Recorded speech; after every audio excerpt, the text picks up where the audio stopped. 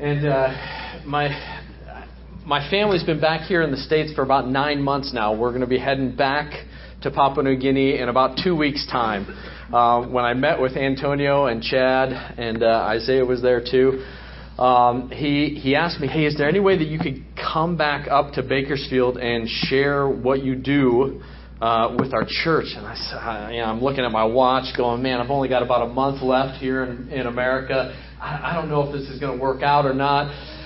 But just hearing what God has done in this church over the last few months, over the last couple of years, through Antonio, through many of you guys, and the opportunity to speak into that at a very foundational level, man, it's something that makes my heart leap. So when we were trying to juggle a schedule, this thing very quickly rose to the top of the priority list and took off from San Diego this morning at 3 o'clock to share with you guys, and we'll be heading back down there this afternoon after we're done. But it's just a tremendous privilege to be able to share with you guys this morning just a little bit of what God is doing in a far corner of this world. As I share with you my story this morning, you're going to understand a little bit more what I'm talking about. But there's a lot of things that I've done in my life that actually just terrify me. I've been carjacked before. I've been mugged before. I've been out in the middle of the ocean on a boat that's sinking in the water where there's no Coast Guard, there's no radio, there's no nothing. I've been terrified a lot of times in my life. But few things equal the terror that I feel when I stand up in front of folks to share. So, having said that, why don't we open our time with a word of prayer and just pray that God would bless our time together. Dear Heavenly Father, we thank you for this morning. We thank you for a new day of life. Lord, thank you for bringing each one of these individuals here this morning. I don't know where each one of them is at in their relationship with you. I don't know what you're teaching each one of them. But Lord, you do know each one of them intimately. And I pray that you would give me the words to say this morning that would bring you honor and glory. Lord, anything that's been done over in Papua New Guinea, anything that's been done here in the States is not because there's great men that have done it. It's because you're a great God using very, very broken and frail tools to accomplish your will. And we're so grateful that you do use us. Lord, be with us here this morning. I pray that you would take your word and drive it into the hearts of my brothers and sisters here this morning. Lord, convict us where we need to be convicted. Challenge us where we need to be challenged. Encourage us and embolden us where you want us to be more courageous. Lord, thank you so much that your heart beats for all peoples. We pray that you would be honored here this morning. In your name, amen. Well, like I said, I woke up at 3 o'clock this morning, so I've got about 7 cups of coffee coursing through my veins right now. So I don't need the coffee to start talking fast, but that's definitely going to help the speed pick up here. So if I start going too fast, I usually end up forgetting a couple things. I've brought a stack of prayer cards with me. They're on the table out back. And I'll probably forget it by the end of the message, so I'll give the little promo right now. If after this morning you guys are interested in following what God is doing amongst the people group that we are working and living with, called the Biem people, I challenge you to pick up one of these cards. It's got a picture of my wife and 3 kids, a whole lot prettier than myself, so go ahead and grab one of those.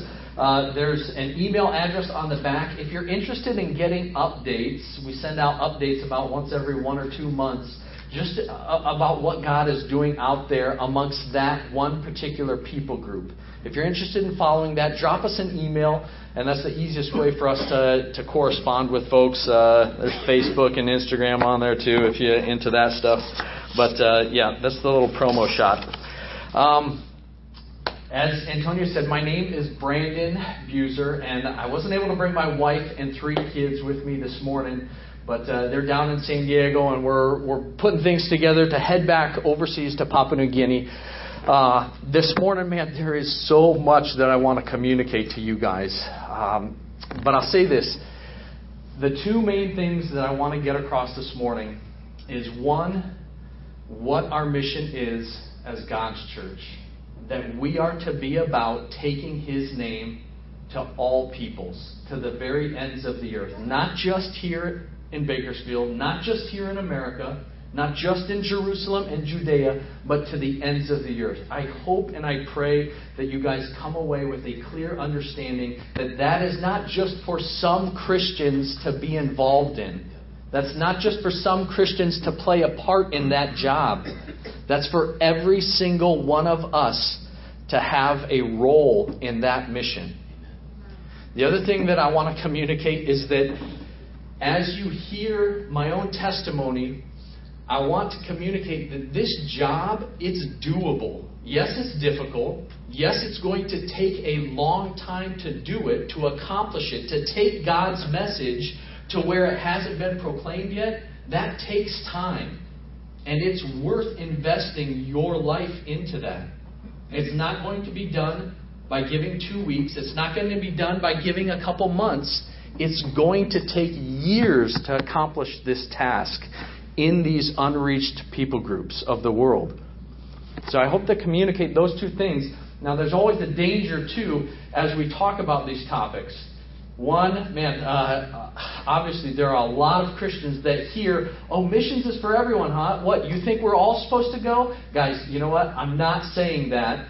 But even if I was, trust me, the American church has never been in danger of sending too many people to the mission field. That's not a realistic danger. Don't worry, we're not going to cross that line anytime soon. The other danger in sharing my testimony is that sometimes people come away with these statements of, wow, that's just so amazing what you do. And I get the sense that people start thinking, wow, you must be something special to be able to have done something like that with your life. Guys, if I could open up my heart and my mind and show you guys the sinner that I am, the average Joe that I am, man, I would do that in a heartbeat to show you that whatever's been accomplished amongst this people group that we live and work with, the Biem people, that is not because we're some superior type of Christian. Man, we are unbelievably broken and insufficient tools. But man, we're tools in the hands of a mighty, mighty God. And that's why great things happen. Not because we're great Christians that He uses. So man, I hope that you guys don't come away thinking, wow, that guy's interesting. He's a little weird. He's a little unique. I'm not like that. Therefore, I couldn't do this. No. God can use any one of us to expand His kingdom here on earth. And I believe that He wants to use each and every one of us. Will our roles be exactly the same? No, absolutely, obviously not. But man, He does have a role for each and every one of us in getting His name to the ends of the earth. Amen.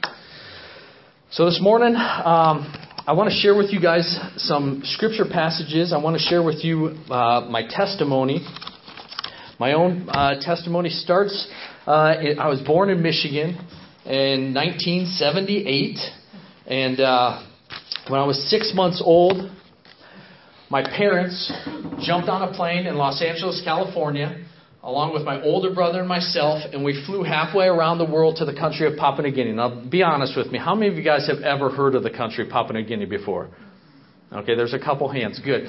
Papua New Guinea is right above the north coast of Australia. And it's kind of the last stop on the train tracks, all right? Nobody goes to Papua New Guinea unless you've got millions of dollars and you're a tourist or you're a missionary, okay? Those are the only two groups of people that go there. But that's where Mom and Dad went in 1979. I was 6 months old at the time. And they landed there, and they heard about this people group called the Iteri people. The Iteri people live far interior in Papua New Guinea, in the jungles, right on the equator, 100% humidity every day of the year, 100 plus degrees every day of the year. I mean, it is hot, and it is wet, and it is rainforest, virgin jungle. And that's where this group of people, the Iteris, lived. They were cannibalizing people 5 years before my family moved in there. Very, very primitive, very remote people. My mom was the first Caucasian lady they had ever seen in their lives. None of these people had ever seen an automobile or an airplane before in their lives. They didn't know what a light bulb was, electricity, no idea. These guys were from the Stone Age. But they had seen what the gospel had done in a neighboring people group, how it had transformed their culture, and they had found somebody to write down a request for a missionary to come and live with them. That's how my parents heard about them. So they went in there in 1979, and they said, guys, if you want us to come, we will come and we will live among you so that we can share with you this message. And the Iteti people, man, they wanted it. But guys, understand this. They didn't want missionaries for any lofty, spiritual, noble reasons. Man, they wanted missionaries because with the missionaries also came an avenue to get out to the towns. They knew that the missionaries would likely build an airstrip. They knew that the missionaries would bring medicine, that their children would stop dying. For these reasons, there was an open door. And my parents knew that they weren't asking for noble reasons, but they knew it was an open door. And so they moved in there. And from day one, they were about learning the language and culture of the Iteti people. Now, me and my brother, man, we were crawling around in the dirt. We lived in a real rough house with bark floor. That's what we grew up in. We didn't know any different. I mean, we all wore clothes. We weren't that, primitive. But Mom and Dad spent years learning the language and culture. Guys, I'm just going to say a little bit about this. So much of missions work today is done by sending people to other language groups and other cultures, but we don't take the time to learn their language and culture. We come there with our own English and we vomit out the gospel and we think that God is going to do something miraculous with this. That's not how He works. That's right. When Christ came, He knew the language of His audience. We're not giving them some base message about how to build bridges. We're giving them the most important message there is in the world. How can we think that we should not clearly communicate that message? And it's not just knowing what we're saying to them. We have to understand their mindset so that we know how they're receiving that message. It's not just what we say, it's how they hear it. So for years, they were about learning the language and culture of the Iteti people.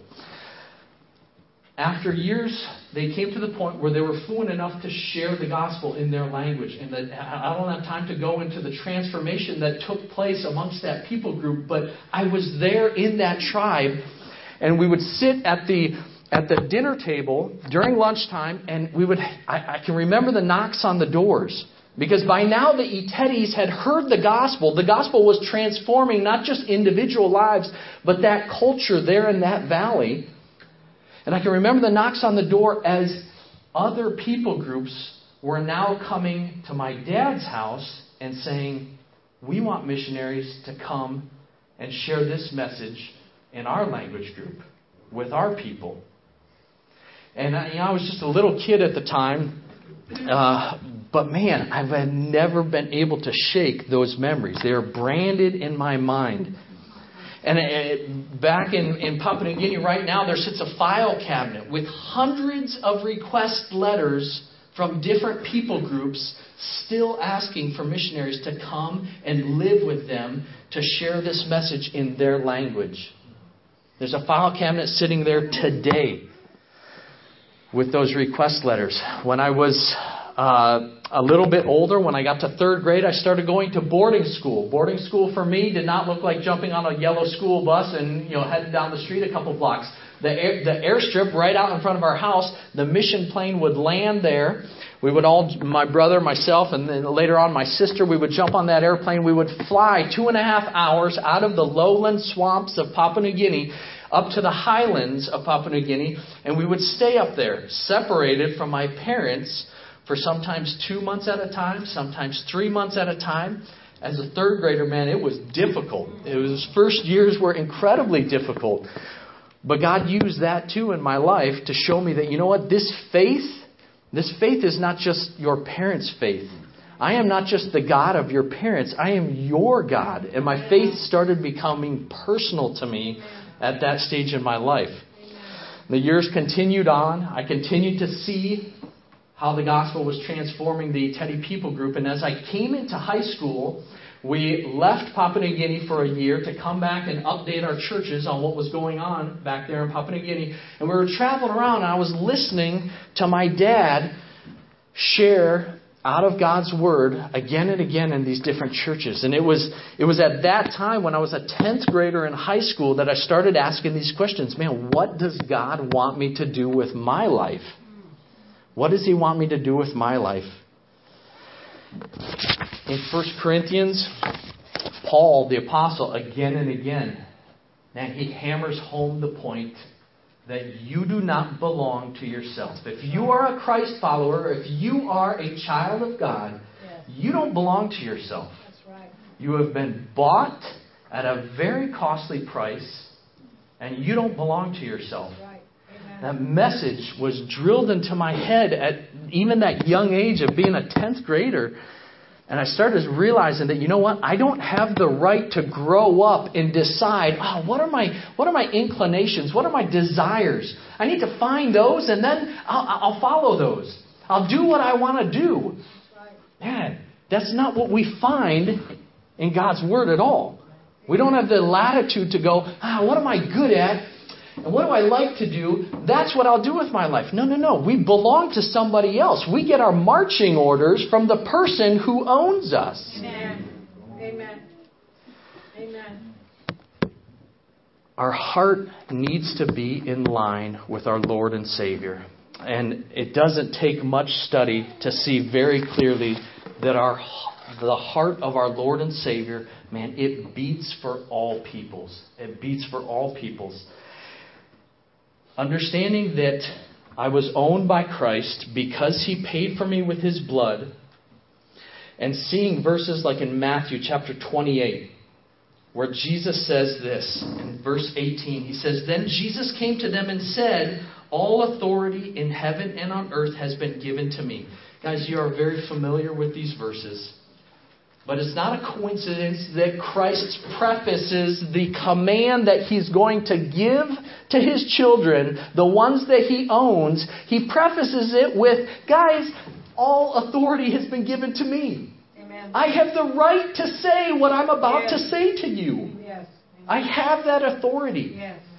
Because all authority has been given to me, therefore go and make disciples of all nations, baptizing them in the name of the Father and of the Son and of the Holy Spirit, and teaching them to obey everything I have commanded you. God was working on me at that young age, and I didn't understand the full implications of what I was committing to, but at that age, I did start praying, God, I see so clearly in your Word that you want your gospel to reach the ends of the earth. That's what I will do with my life until you close that door. If you want me to do something else, Lord, if you want me to be a sender, if you want me to make lots of money and give it to people so that they can go, man, close the door. I will do that. I'll do anything you want me to do. But until you close that door, God, I'm going to go that way.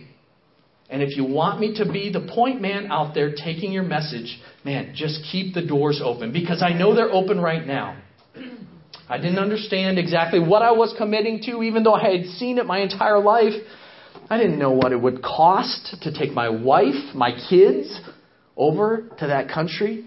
Man, growing up there, I was a carefree punk kid, But going back with a wife and kids, completely different. Completely different. But I started praying that way, and God still has not closed the door this many years later. I graduated from high school a couple years after that, and I came back here to Southern California, to San Diego, and I went to college for 4 years. I got a degree in mathematics, and I graduated from college. I got a nice job as an accountant. I paid off our school loans really fast. I met my wife in college, and we had a kid, and man, we were enjoying life down there in East County of San Diego. We were so close to the beach. We were making enough money so that we could pay off loans. And then once the loans were paid off, man, we got all this extra money. This is incredible. We're going to buy a house pretty soon. This was the American dream. But I always had these things in the back of my mind. Man, there's people out there that are begging for this. Begging for this wide open door. And so 2 years after we graduated, Rachel and I decided, man, we're going to enroll in missionary training. And we spent 2 years, the next 2 years of our lives, training, learning how to learn an unwritten language. The people who have not heard about Jesus Christ, folks, those are the last people on earth. They're the ones that don't have an alphabet. They're the ones that nobody's gone to yet because they're in difficult places. Because they're not in the cities. They're out in the boonies. And those are the ones that still have yet to hear. And we went to school for 2 years to learn how to reach those types of people. And then in 2006... it was our turn to jump on that plane in Los Angeles, California. I had my little daughter and my little son at the time. And we hopped on that plane and we flew over there. And man, I get a lot of times I get people saying, oh man, it must have been great. You've spent 18 years of your life growing up there. And then in 2006 you went back. It must have been like you were going back home. Guys, I was familiar with it. But again, growing up there as a punk kid and going back with a wife and 2 kids and in-laws back here in America, man, you got a whole host of responsibilities on your shoulders. And as we landed there in Papua New Guinea, I'm just going, God, please, please, please go before me because this is way out of my league, way out of my league. We landed there in 2006 and I already knew the trade language, how to communicate roughly with the people of Papua New Guinea. But Papua New Guinea is about the size of California, and there's over 800 different language groups, distinct different languages. I mean, Russian and Swahili, Portuguese and French, just distinct different languages there in that country of that size. So we learned the rough trade language and how to communicate and buy food and barter. But definitely not a language that's able to communicate deeper spiritual truths like the gospel message. And so we're living there in the support town. And eventually, a year and a half after we had arrived, the mission leadership came to us. And they said, guys, you've got the trade language well enough. We want you to start praying about where God is going to have you give the next 10 to 15 years of your life. With what people group does He want you to live with? And they walked us up into the administration building to the file cabinet and they pulled out the drawer full of these manila folders with request letters. And they said, guys, familiarize yourselves with these people. Start praying about which one of these God would have you live with. And it was around that time that we heard about this people group called the Biem people. Iteri, that place that we had grown up in, they already had the gospel. They had now had the Bible translation. There was a strong, vibrant, self-sustaining, self-perpetuating church. There were no more missionaries there. The Iteri people were leading that church. And they were even taking the gospel message to the neighboring language groups. The work there was complete. They did not need anybody anymore. But these people, the Biem people, man, no understanding of the gospel. No viable gospel witness. And so we started researching them. We found out that they live on 4 islands off the north coast of Papua New Guinea. And so we went down, we made contact with a couple of the Biem people who live on the mainland, and we said, hey, we'd like to go out and we'd like to visit your islands. Would that be okay? They arranged a boat. And I can remember the day that we piled in the boat to go out there. Guys, this is a boat, okay? It's a glorified bathtub, all right? You stick your arms out like this, and you can put your hands in the ocean at the same time, okay? That's how wide this boat is, all right? It's about 23 feet long, and there's one tiny little 40-horse motor on the back of this thing. And we pack in all these fat American missionaries into that little tiny boat. It's sitting out of the water by the time we shove off about 10 inches. Now listen, if we were going about 15 minutes or half hour away, that would have been fine. But the first hour rolls by and we're all joking and laughing. The second hour starts coming along, and all of a sudden the joking starts to cut down a little bit. All of a sudden you're seeing a whole lot more ocean out there and a whole lot less mainland. The second hour rolls by, the third hour rolls by, and now you can't see anything except blue. Guys, there's no Coast Guard where we live. Papua New Guinea doesn't have any patrol boats out there looking for folks who get in trouble or engines that stop. It's just you and the ocean. And all the joking has stopped by now. By the time the fourth hour rolls by, we are traversing 80 miles of open ocean in this little bathtub.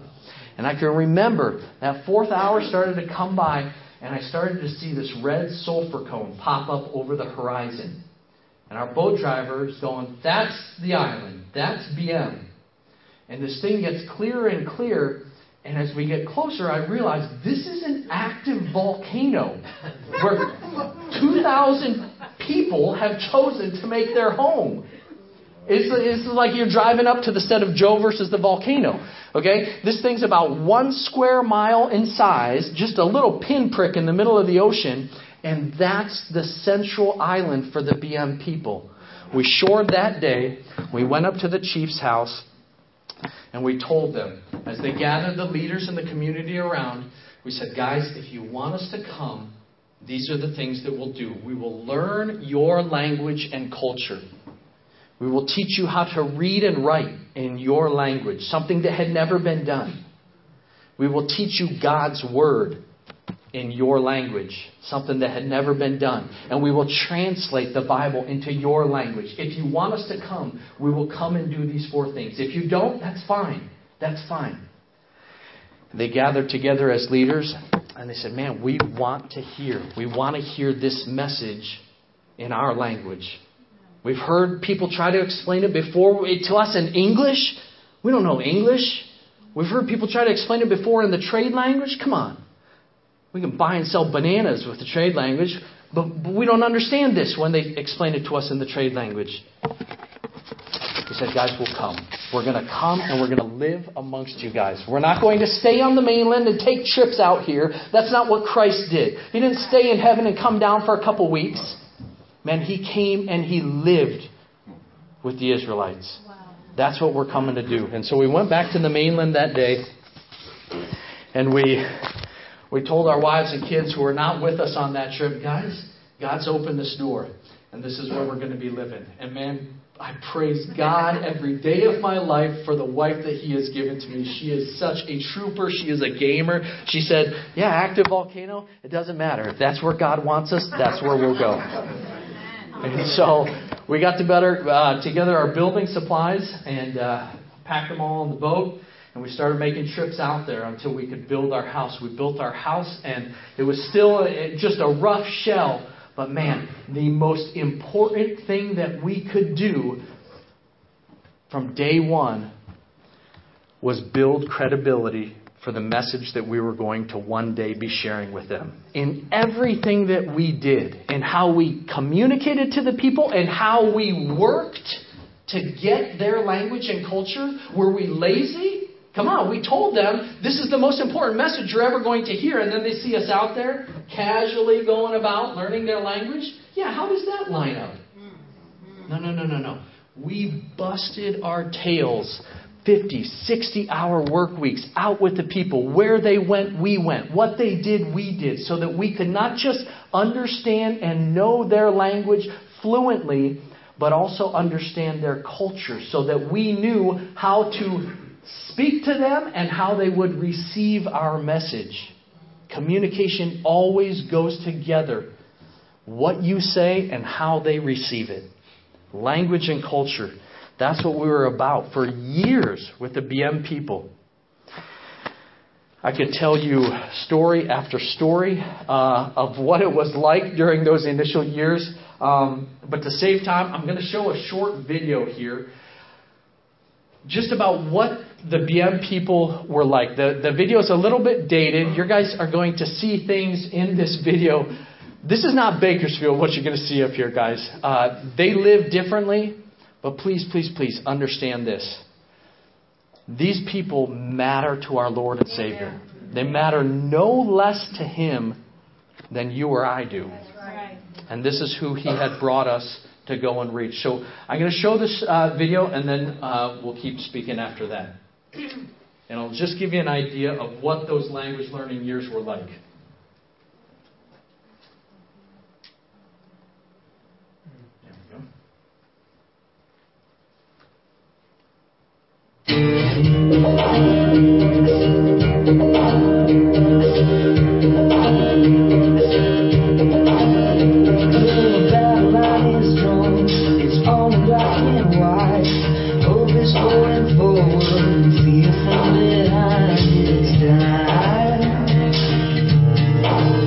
Stand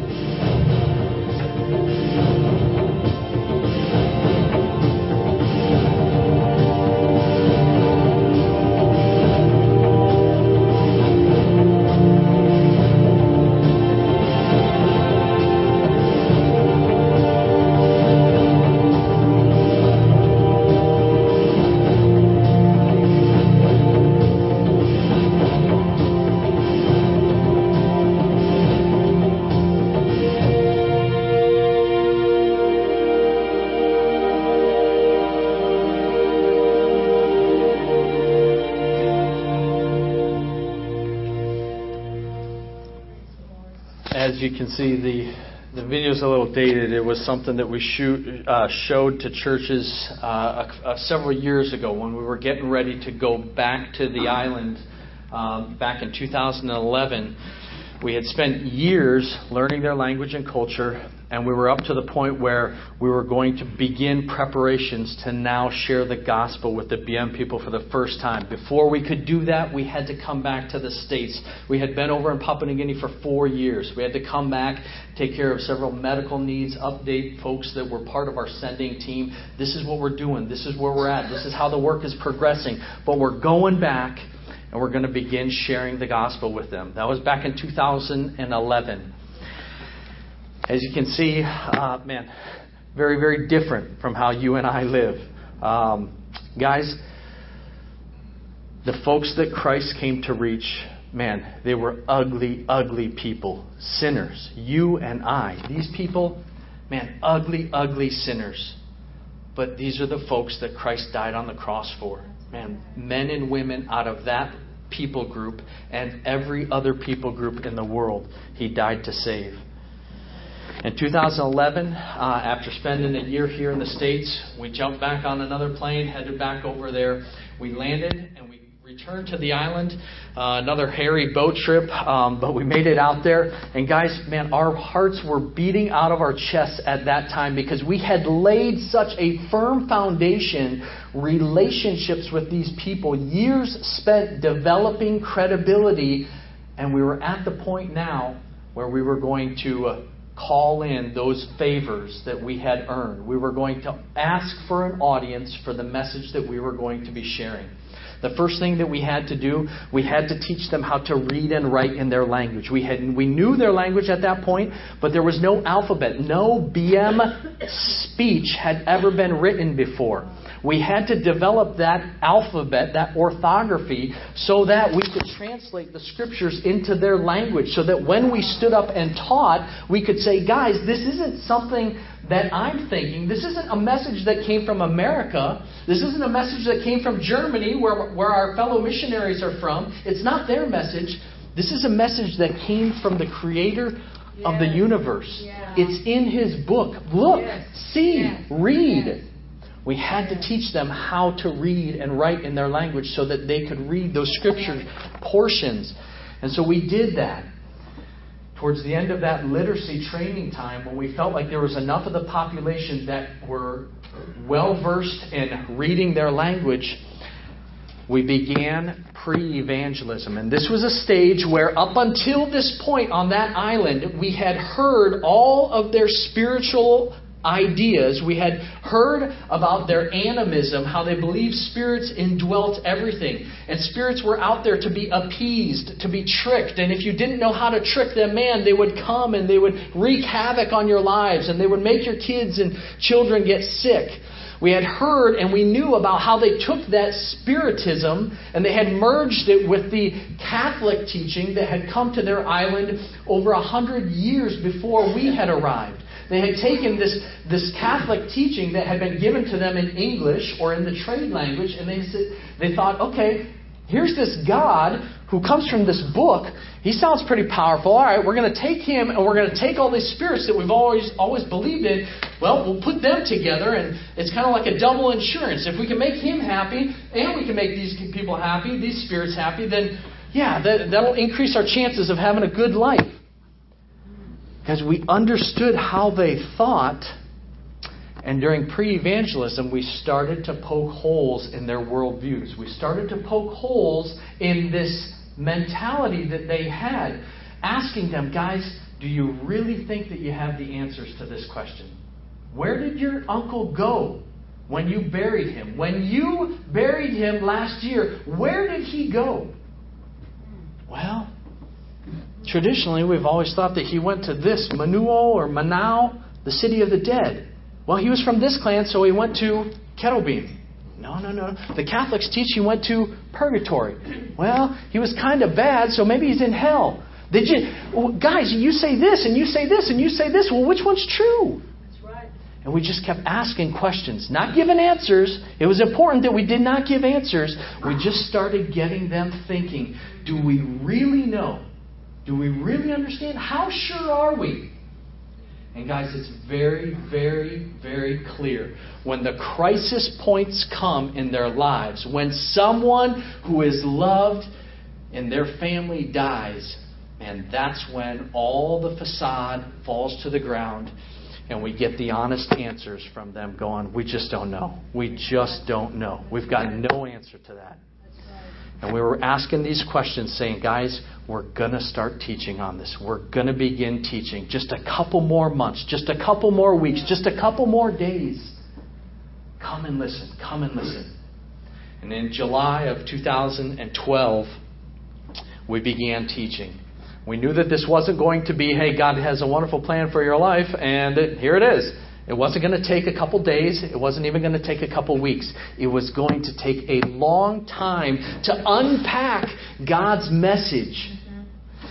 And so we started at the beginning. Guys, this is the God of the Scriptures. He created the universe. This is His goodness. Look at what He made for you guys. God doesn't need food. He's a spirit. He doesn't have a body. He doesn't need food like that. But look at all this stuff that He made. Why did He make that? Why did He make all these types of bananas, the 30 different kinds of banana trees that you guys have on Biem? This is when our culture study came into play. We were able to say, guys, think about these fish. Think about these bananas. Think about how you work the garden in this manner and how these ferns grow this way. And they're going, wow, these guys know exactly what it's like to be a Biem person and live on this island. And they're going, yes. God was so good to make the world in this way for us. He loved us so much. He didn't need any of that. And in fact, He could have just given us one kind of fish. But think about the many, many different things, the many different fish He made just because He loves us. Amen. And we started unpacking that, the creation story, God's goodness. And we came up to the fall. Guys, the fall was so huge. It's so huge for everybody. Our people on Biem had to be convinced. They had to know for sure that God sees every single sin and He judges every sin. And the penalty for sin is death. And as we're acting out, dramatizing, I mean, guys, you talk about hokey and cheesy. That our skits, our enactments of the Bible dramas were exactly that. But for the Biem people, it was like IMAX, man. This nothing gets better than this. And so we're acting out this Satan, and I'm dressed up in my old college graduation robe, draped in black, and I'm walking around, and I'm whispering in Eve's ear, Eve, just eat it. God's trying to keep you from understanding, keep you from knowing what is good and evil. You deserve that. He's keeping something good from you. He doesn't want the best for you. Pick it. Eat it. And the Biem people are sitting on the sides of the teaching house just going, no, don't do it. My coworker's wife, she's looking at it, and she's speaking to herself, man, why would God keep something good from me? And Satan's got her already doubting. He's got her doubting God's goodness. And she picks up that fruit, and she takes a bite, and she gives it to Adam. And we said, guys, what did God tell Adam and Eve would happen when they ate that fruit? What did He tell them? He said in the day that they ate of it, they would surely die. And did they die, guys? And our Biem guys are going,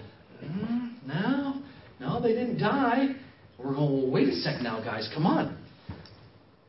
Is God lying? And they're going, no. God doesn't lie. This is one of His attributes. Man, God is always truthful. He's always truthful. Well, what did He mean? He said they would die, but they didn't die. We're going, guys, when they ate of that fruit, they died spiritually. They died spiritually at that moment. And we walked out of the teaching house, and I ripped off a branch from a nearby tree, and I brought it in, and I said, guys, look at this tree branch. Is this tree branch alive or dead? And they're all going, no, it's dead. It's dead. I said, why? Look, it's still green. How can you say it's dead? They said, it's dead because it's not connected to the source of life. I said, guys, that's exactly right. Adam and Eve were spiritually dead at that point. And just like this tree branch is going to wither and dry up and die physically, man, their bodies too would die. They were no longer connected to the source of life. They were separated because God is holy. Man, sin cannot be with him, cannot be in fellowship with him. Forevermore, people who were born from Adam and Eve would be born separated from God. Just like tuna fish have little baby tuna fish, and your village dogs have little baby village dogs, and your pigs have little pigs, people who are spiritually dead give birth to babies who are spiritually dead. And they're going, oh my goodness, this makes sense. This makes sense. We didn't have to teach our kid how to be selfish, how to get angry, how to think of himself. Man, he already knows it. Now it makes sense. He was born that way. Nobody had to teach him. We're born separated from God. And their eyes are beginning to open. They're beginning to understand. Man, we're in a big, big predicament. God sees every sin. The penalty for every sin is death. Every sin is death. We spent 3 weeks from creation up until Adam and Eve leaving the Garden of Eden. They had to be grounded in their understanding of their sinfulness before a holy God. I have to share this story real quick because, guys, it was so foundational to who our Biem believers would become that, man, we spent so much time hammering this. Years later, one of my spiritual brothers, a Christian, a Biem Christian, he came back from the mainland. And he was driving our boat. He was on a supply run. He came back. He shored on the island. And he came up. And he's like, oh, man, Brandon, I got to talk to you. I'm going, Morris, hey, what's up? Yeah, tell me what you're thinking. He goes, no, I can't do it now. I said, all right, come back tonight and we'll talk a little bit. He goes, oh, man, okay, I'll be back tonight. And so I take care of all the supplies, pack stuff away. It becomes night. He comes down, knocks on the door. He's like, come out. I got to tell you this story. I got to tell you what happened to me on the mainland.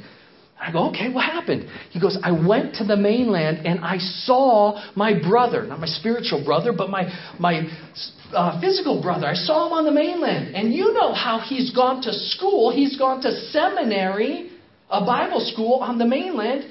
He's supposed to know all this stuff. I go, yeah, I've heard of that. I've never met him, but I've heard of him. He goes, I started to tell him from the beginning. I said, brother, we are all born separated. We all have a sin debt before this holy God, and there's nothing we can do to get it straightened out.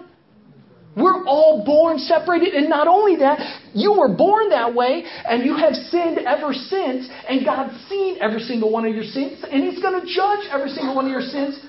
You're in a big, big predicament. And I'm going, buddy, that's awesome. And he's telling me how he unpacked this for his brother. And his brother's going, oh my goodness, I've never heard this before. How do you know this, Morris? He goes, it's in God's Word. It's in God's Word. And I'm going, buddy, that's great. That's great. And what did you tell him next? And Morris looks at me. He goes, I didn't tell him anything. I got on the boat and I came back to the island. And I'm going, Morris, what are you doing, man? You told him all the bad news. You didn't even tell him the good news. And his smile goes away, and he looks at me, completely honest look on his face, and he says, Brandon, come on. You know that unless he truly understands his sin, he's not going to understand what Christ did on the cross for him. Unless he knows his sickness, he's not going to want the medicine. Wow. Amen. So he looks at me and he says, I told my brother, I want you to think about this. And I don't know when I'm going to be back. It might be a couple months. It might be longer. But when I come back, I'll tell you the rest of the message. But think about that. Think about that. Guys, I praise God for how He grounded our believers from the very beginning. Not just in Adam and Eve's sinfulness, but in humanity's sinfulness, and more specifically in each one of theirs. And you and I are born separated from God, and we are in one heck of a predicament with nothing we can do to sort it out. Praise God, He sent His Son. Amen. We went from Adam and Eve to Cain and Abel. Their sacrifices, Noah, the Tower of Babel, Abraham and Isaac, and how Isaac's up there on the altar And Abraham can do nothing to save his son. Isaac can do nothing to save himself. But God provides a substitute. Touching on all of these themes in the Old Testament, they had to understand God's holiness, their sin, that God is the only one that could help out Abraham. He's the only one that could have clothed Adam and Eve. He's the only one that could help anybody. That's right. And we came up to Moses.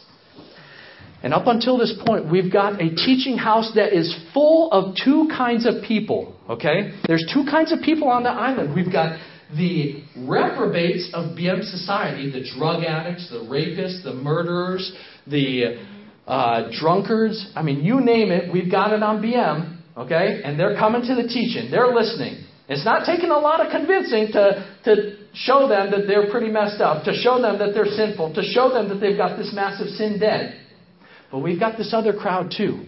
We've got what I'll term the Pharisees. Okay, they're the ones that have gone and played church all their life. They've tried to follow the Ten Commandments, and they think, most of them, that they've done a pretty good job of it. So we've got these two crowds, and we knew that these lessons on the Mosaic Law were going to be huge. And we started on the first day, and we said, guys, this is the standard. This is what God says. Okay? He says, man, I don't want you committing adultery. Okay? But it means so much more than going and sleeping with a woman. Okay? You look on a woman with lust in your heart, man, you've broken that commandment. Okay? Stealing, coveting, this. Okay? This is what God's Word says. Do you see it? And we showed it to him. Now, how do you line up? How do you line up? Go back to your houses today and think about that. And we were really hoping that the Pharisees, we knew that the tax collectors and the murderers, they would have no problem going, I am in hot water. Okay? But we were really hoping the Pharisees would go back and honestly look at their lives and go, you know what? Man, we've got some big trouble here. They came back the second day. This wasn't an issue that we could just skip over quickly. Yeah. Okay? They based their entire spiritual lives on these 10 laws. Many of them did. So they came back the second day and we said, how did you do? How did you do? Let me ask you a question. When Adam and Eve sinned, how many times did they sin and they were separated from God? Just once. Just once. Satan, what did he do? Lucifer? Well, he kind of had a bad month. He had a bad year up there in heaven. Once. God cast him out. Now you guys, how are you doing? How are you doing? Think about it. How did you do yesterday? How did you do last week? How did you do last month? How have you done this last year? Be honest. We know because we've lived with you for these last 5 years. Come on now. We sent him home again. Guys, come back tomorrow. Come back tomorrow. And we had everybody come back again. The third day of teaching on the law. And we said, guys, this law that God gave was never intended to be the road to heaven. Man, you could have heard a pin drop in that teaching house. It was never intended to be the road to heaven. We read to them Romans 5:20. Man, it was given so that sin would increase. It was never intended to be the road. It was given so that we would know how nasty and dirty and sinful we are. We would look at this picture painted by the Ten Commandments of how holy and righteous this God was, and we would go, man, that is not me. And we acted out this drama. We said, guys, this law is like a mirror. It's like a mirror, and it shows us how dirty we are. But you guys, you take it and you go, oh no, the law, it's going to clean me. And you act like it's this bar of soap. And everybody's laughing and giggling. And we're going, this is exactly what you do. This was never given to clean you. This was given to show you how dirty you are. And we wrapped up the lesson that day, and we had no idea what was going to happen because, man, this was right at the core of their central beliefs. The law is how I will make God happy with me and earn my ticket to heaven. The next day we came back, and the day after that, and the weeks after that, guys, our attendance that day was cut in half. The Pharisees never more came again. the ones who continued to come and listen, were the ones who knew, whoosh, if that's not the road, thank goodness. Because I can't measure up to that. I cannot do it. I've tried and I've tried and I've tried. I thought that was the road and I thought, man, I was doomed. But now I hear it's not the road. Oh, man, please, God, make another way. Make another way. Thank you that that's not the way. There's got to be another way. And we continued teaching through the Old Testament. And we came up till Jesus. Jesus coming on the scene. And guys, the virgin birth for our guys was just the greatest hope of joy that you can imagine. To hear of this God-man who was born not of the line of Adam and Eve, and therefore not with that sinful nature. He wasn't tainted. He's the only one ever that's been born without that sin taint, without that sin nature. And our guys are going, okay, wait a sec. Something's up here. Something's up. This guy's special. This is special. And as we walked through the life of Christ, and they saw how He came to be a friend to the sinners. Week after week, we unpacked this stuff. From creation all the way up unto the cross, guys. It took 3 months of unfolding this message. And they're watching as Christ sees straight to the hearts of the Pharisees. No. You are just outward. I see your heart. I know what's going on in there. He's so able to see it and point it out. And to the sinners, He loved them. And our audience, man, they're falling in love with this guy. They're falling in love with Him. And as He walked through miracle after miracle, they knew that He had come to sort out the sin problem. And He didn't just say, okay, I'm the one. He's showing it. He's showing it. Now think about this. Before, when God created the world, did we have any sickness? No, there was no sickness in the garden when God created it. Sickness came as a result of sin. And Christ is going, guys, I'm the one to take care of the sin problem. Watch. Sickness, not a problem for me. I heal the sick. Hunger, that wasn't there at the beginning. Hunger, not a problem for me either, guys. I'll feed the 5,000. Creation that's been marred by sin, that'll obey me too. The wind and the waves, they hear my voice, they obey. Death itself, this incredible byproduct of sin. Death too, I've got that one taken care of. Lazarus, get up. He didn't just come and say that He was going to be the answer. He showed them. And our guys are going, look at that. Look at that. He's got the power to take care of every byproduct of sin.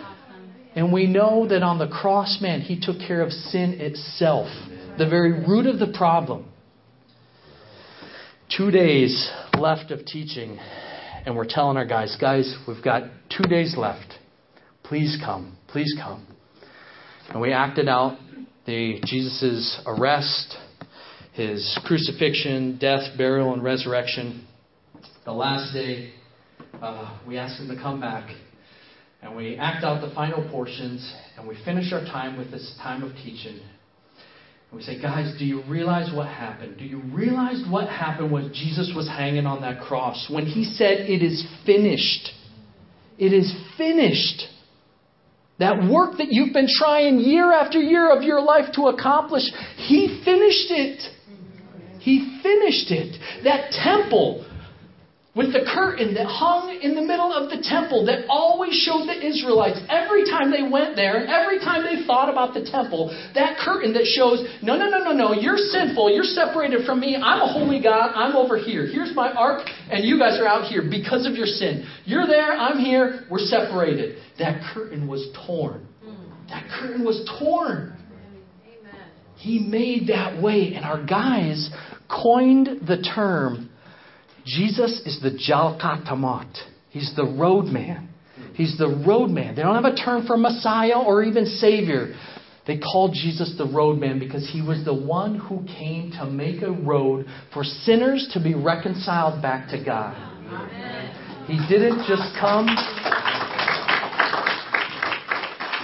He didn't just come to make a road. He himself became the road. It is by him that we are reconciled back to God. We asked them, guys, do you realize that thief that was hanging on the cross, he didn't have time to go get baptized. His whole life was a train wreck. He didn't add up to those 10 commandments. Man, he deserved to be in hell. But what did Christ say to him? He didn't have time to get church membership. He didn't have time to take any sacrament. He didn't have time. But he did believe that Jesus was who he said he was. And Jesus said to him, today you're going to be with me in paradise. And our guys are going, oh my word. This is nothing we've ever heard before. And we wrapped it up. We didn't say, hey, raise your hands if you believe this. We just said, guys, if you understand what Jesus did on that cross, come talk to us sometime. And we walked back to our houses that day, and it was interesting. I mean, we didn't know, hey, is anybody going to come and talk to us? I mean, we could see people, kind of getting it in their faces, in their eyes, their expressions. We went back down, and over the next couple weeks, we had about 30 to 40 Biem men and women who came with clear professions of faith, understanding, man, Jesus hung on that cross because of what I did. I should have been up there. My sins demanded death, and he took that. Just like the lamb took Isaac's place, he took mine. He took mine. Yes. Praise God. Praise the Lord. Hallelujah. Guys, it has been a tremendous privilege to be able to see God raise dead people to life on that island. That's what he's about. That's what he's about. That's what he has done in many of your lives. If you are a child of God, that's what he's done in your life. And in the same way that if Lazarus was right here today and Jesus raised him bodily from the grave, we would all be freaking out and in awe. Guys, that's what he's done to us spiritually. Amen. He's raised us to life. When we lay dead in the morgue, this is the example we always tell our BM guys. Guys, there is no way that a dead person laying in the morgue can do anything to aid himself, to resurrect himself, unless God intervenes. That guy remains dead.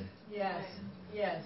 And our guys and gals on that island, not everybody, but man, there's a handful of them that today, man, they understand what Christ did and they know him as their Lord and Savior. Yes. That was back in 2012. We wrapped up that teaching and immediately we had this group of infant believers that are going, well, what do we do now? What do we do now? This is awesome. What do we do now? And so immediately we jumped into Acts. Oh man, there were baby Christians back then. What did they do? They started gathering together and our guys are going, well, that's what we need to do. We need to get together. We need to worship because we can't go worship over here. These guys, they're spiritually dead and they think that they're lifting up praise to God. God doesn't even hear that. They're dead. How can we stand shoulder to shoulder with them? We believe in a different gospel, in the real gospel. And so they started gathering together, not because we told them to, because they saw it in God's Word. And forever, since that point on, they've always pointed back and they've said, no. Those missionaries did not build this church. God built this church. God built this church. Amen. Guys, I could speak forever on this stuff. You can tell it gets me excited. Praise God that he is in the business of raising the dead to life. Amen. Praise God for you and for me. That is incredibly good news. We're going to be heading back in just 2 weeks to continue discipling that church. They've grown by leaps and bounds, and there's still so much more to do. It's a tremendous privilege to be the hands and feet that are out there.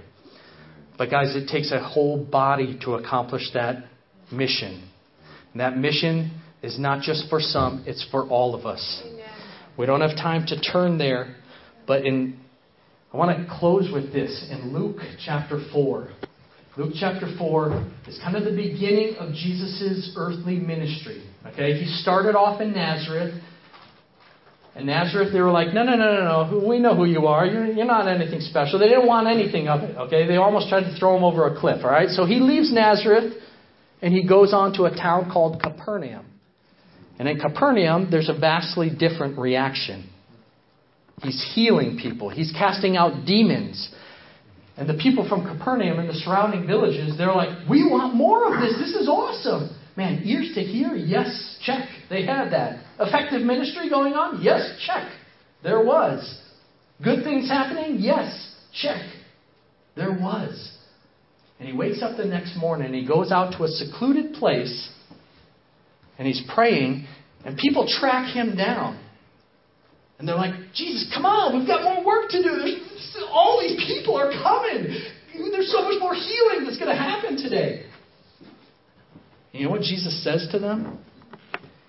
He says, I've got to keep going. I must go and preach the good news of the kingdom in the other towns because that is why I was sent. Please be clear about this. Was what he was doing in Capernaum, was that bad, what he was doing there? Healing people, casting out? That wasn't bad. That was good ministry that was happening there.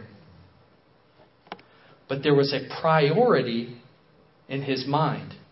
Man, the reason for which I was sent was to get this message out to all of these towns in Israel, in Judea. Okay? That was a priority. Did he neglect feeding the people and healing them and casting out demons? No, he did that as well. Okay? But make no mistake about it. There was a priority for him. He did see, hey, the reason for which I was sent was this. Now you fast forward a couple chapters and he says, as the Father sent me, now I'm sending you guys. I want you guys to take my message to the ends of the earth. Now I'm not saying we don't do good in our community. Of course we do. Of course we shine like lights that we are where we're at. But guys, there's too many churches in America today that have been sidetracked. They've been sidetracked and they've forgotten the mission that Christ has given the church. And that mission is to get His name to every tribe, Amen. Tongue, and nation. Amen. That's what we're supposed to be about. As we do that, yes, we're faithful husbands and wives. Yes, we shine like lights in our community. Yes, we meet the needs of the needy and the poor. But make no mistake about it, He did give us a mission. Yes. And it's to make His name glorified in the ends of the earth. Can we play that last video? And I'll just end with that. This video is just a short 5-minute clip on what the teaching was like. Those 3 months that we taught the Biem people from creation to Christ.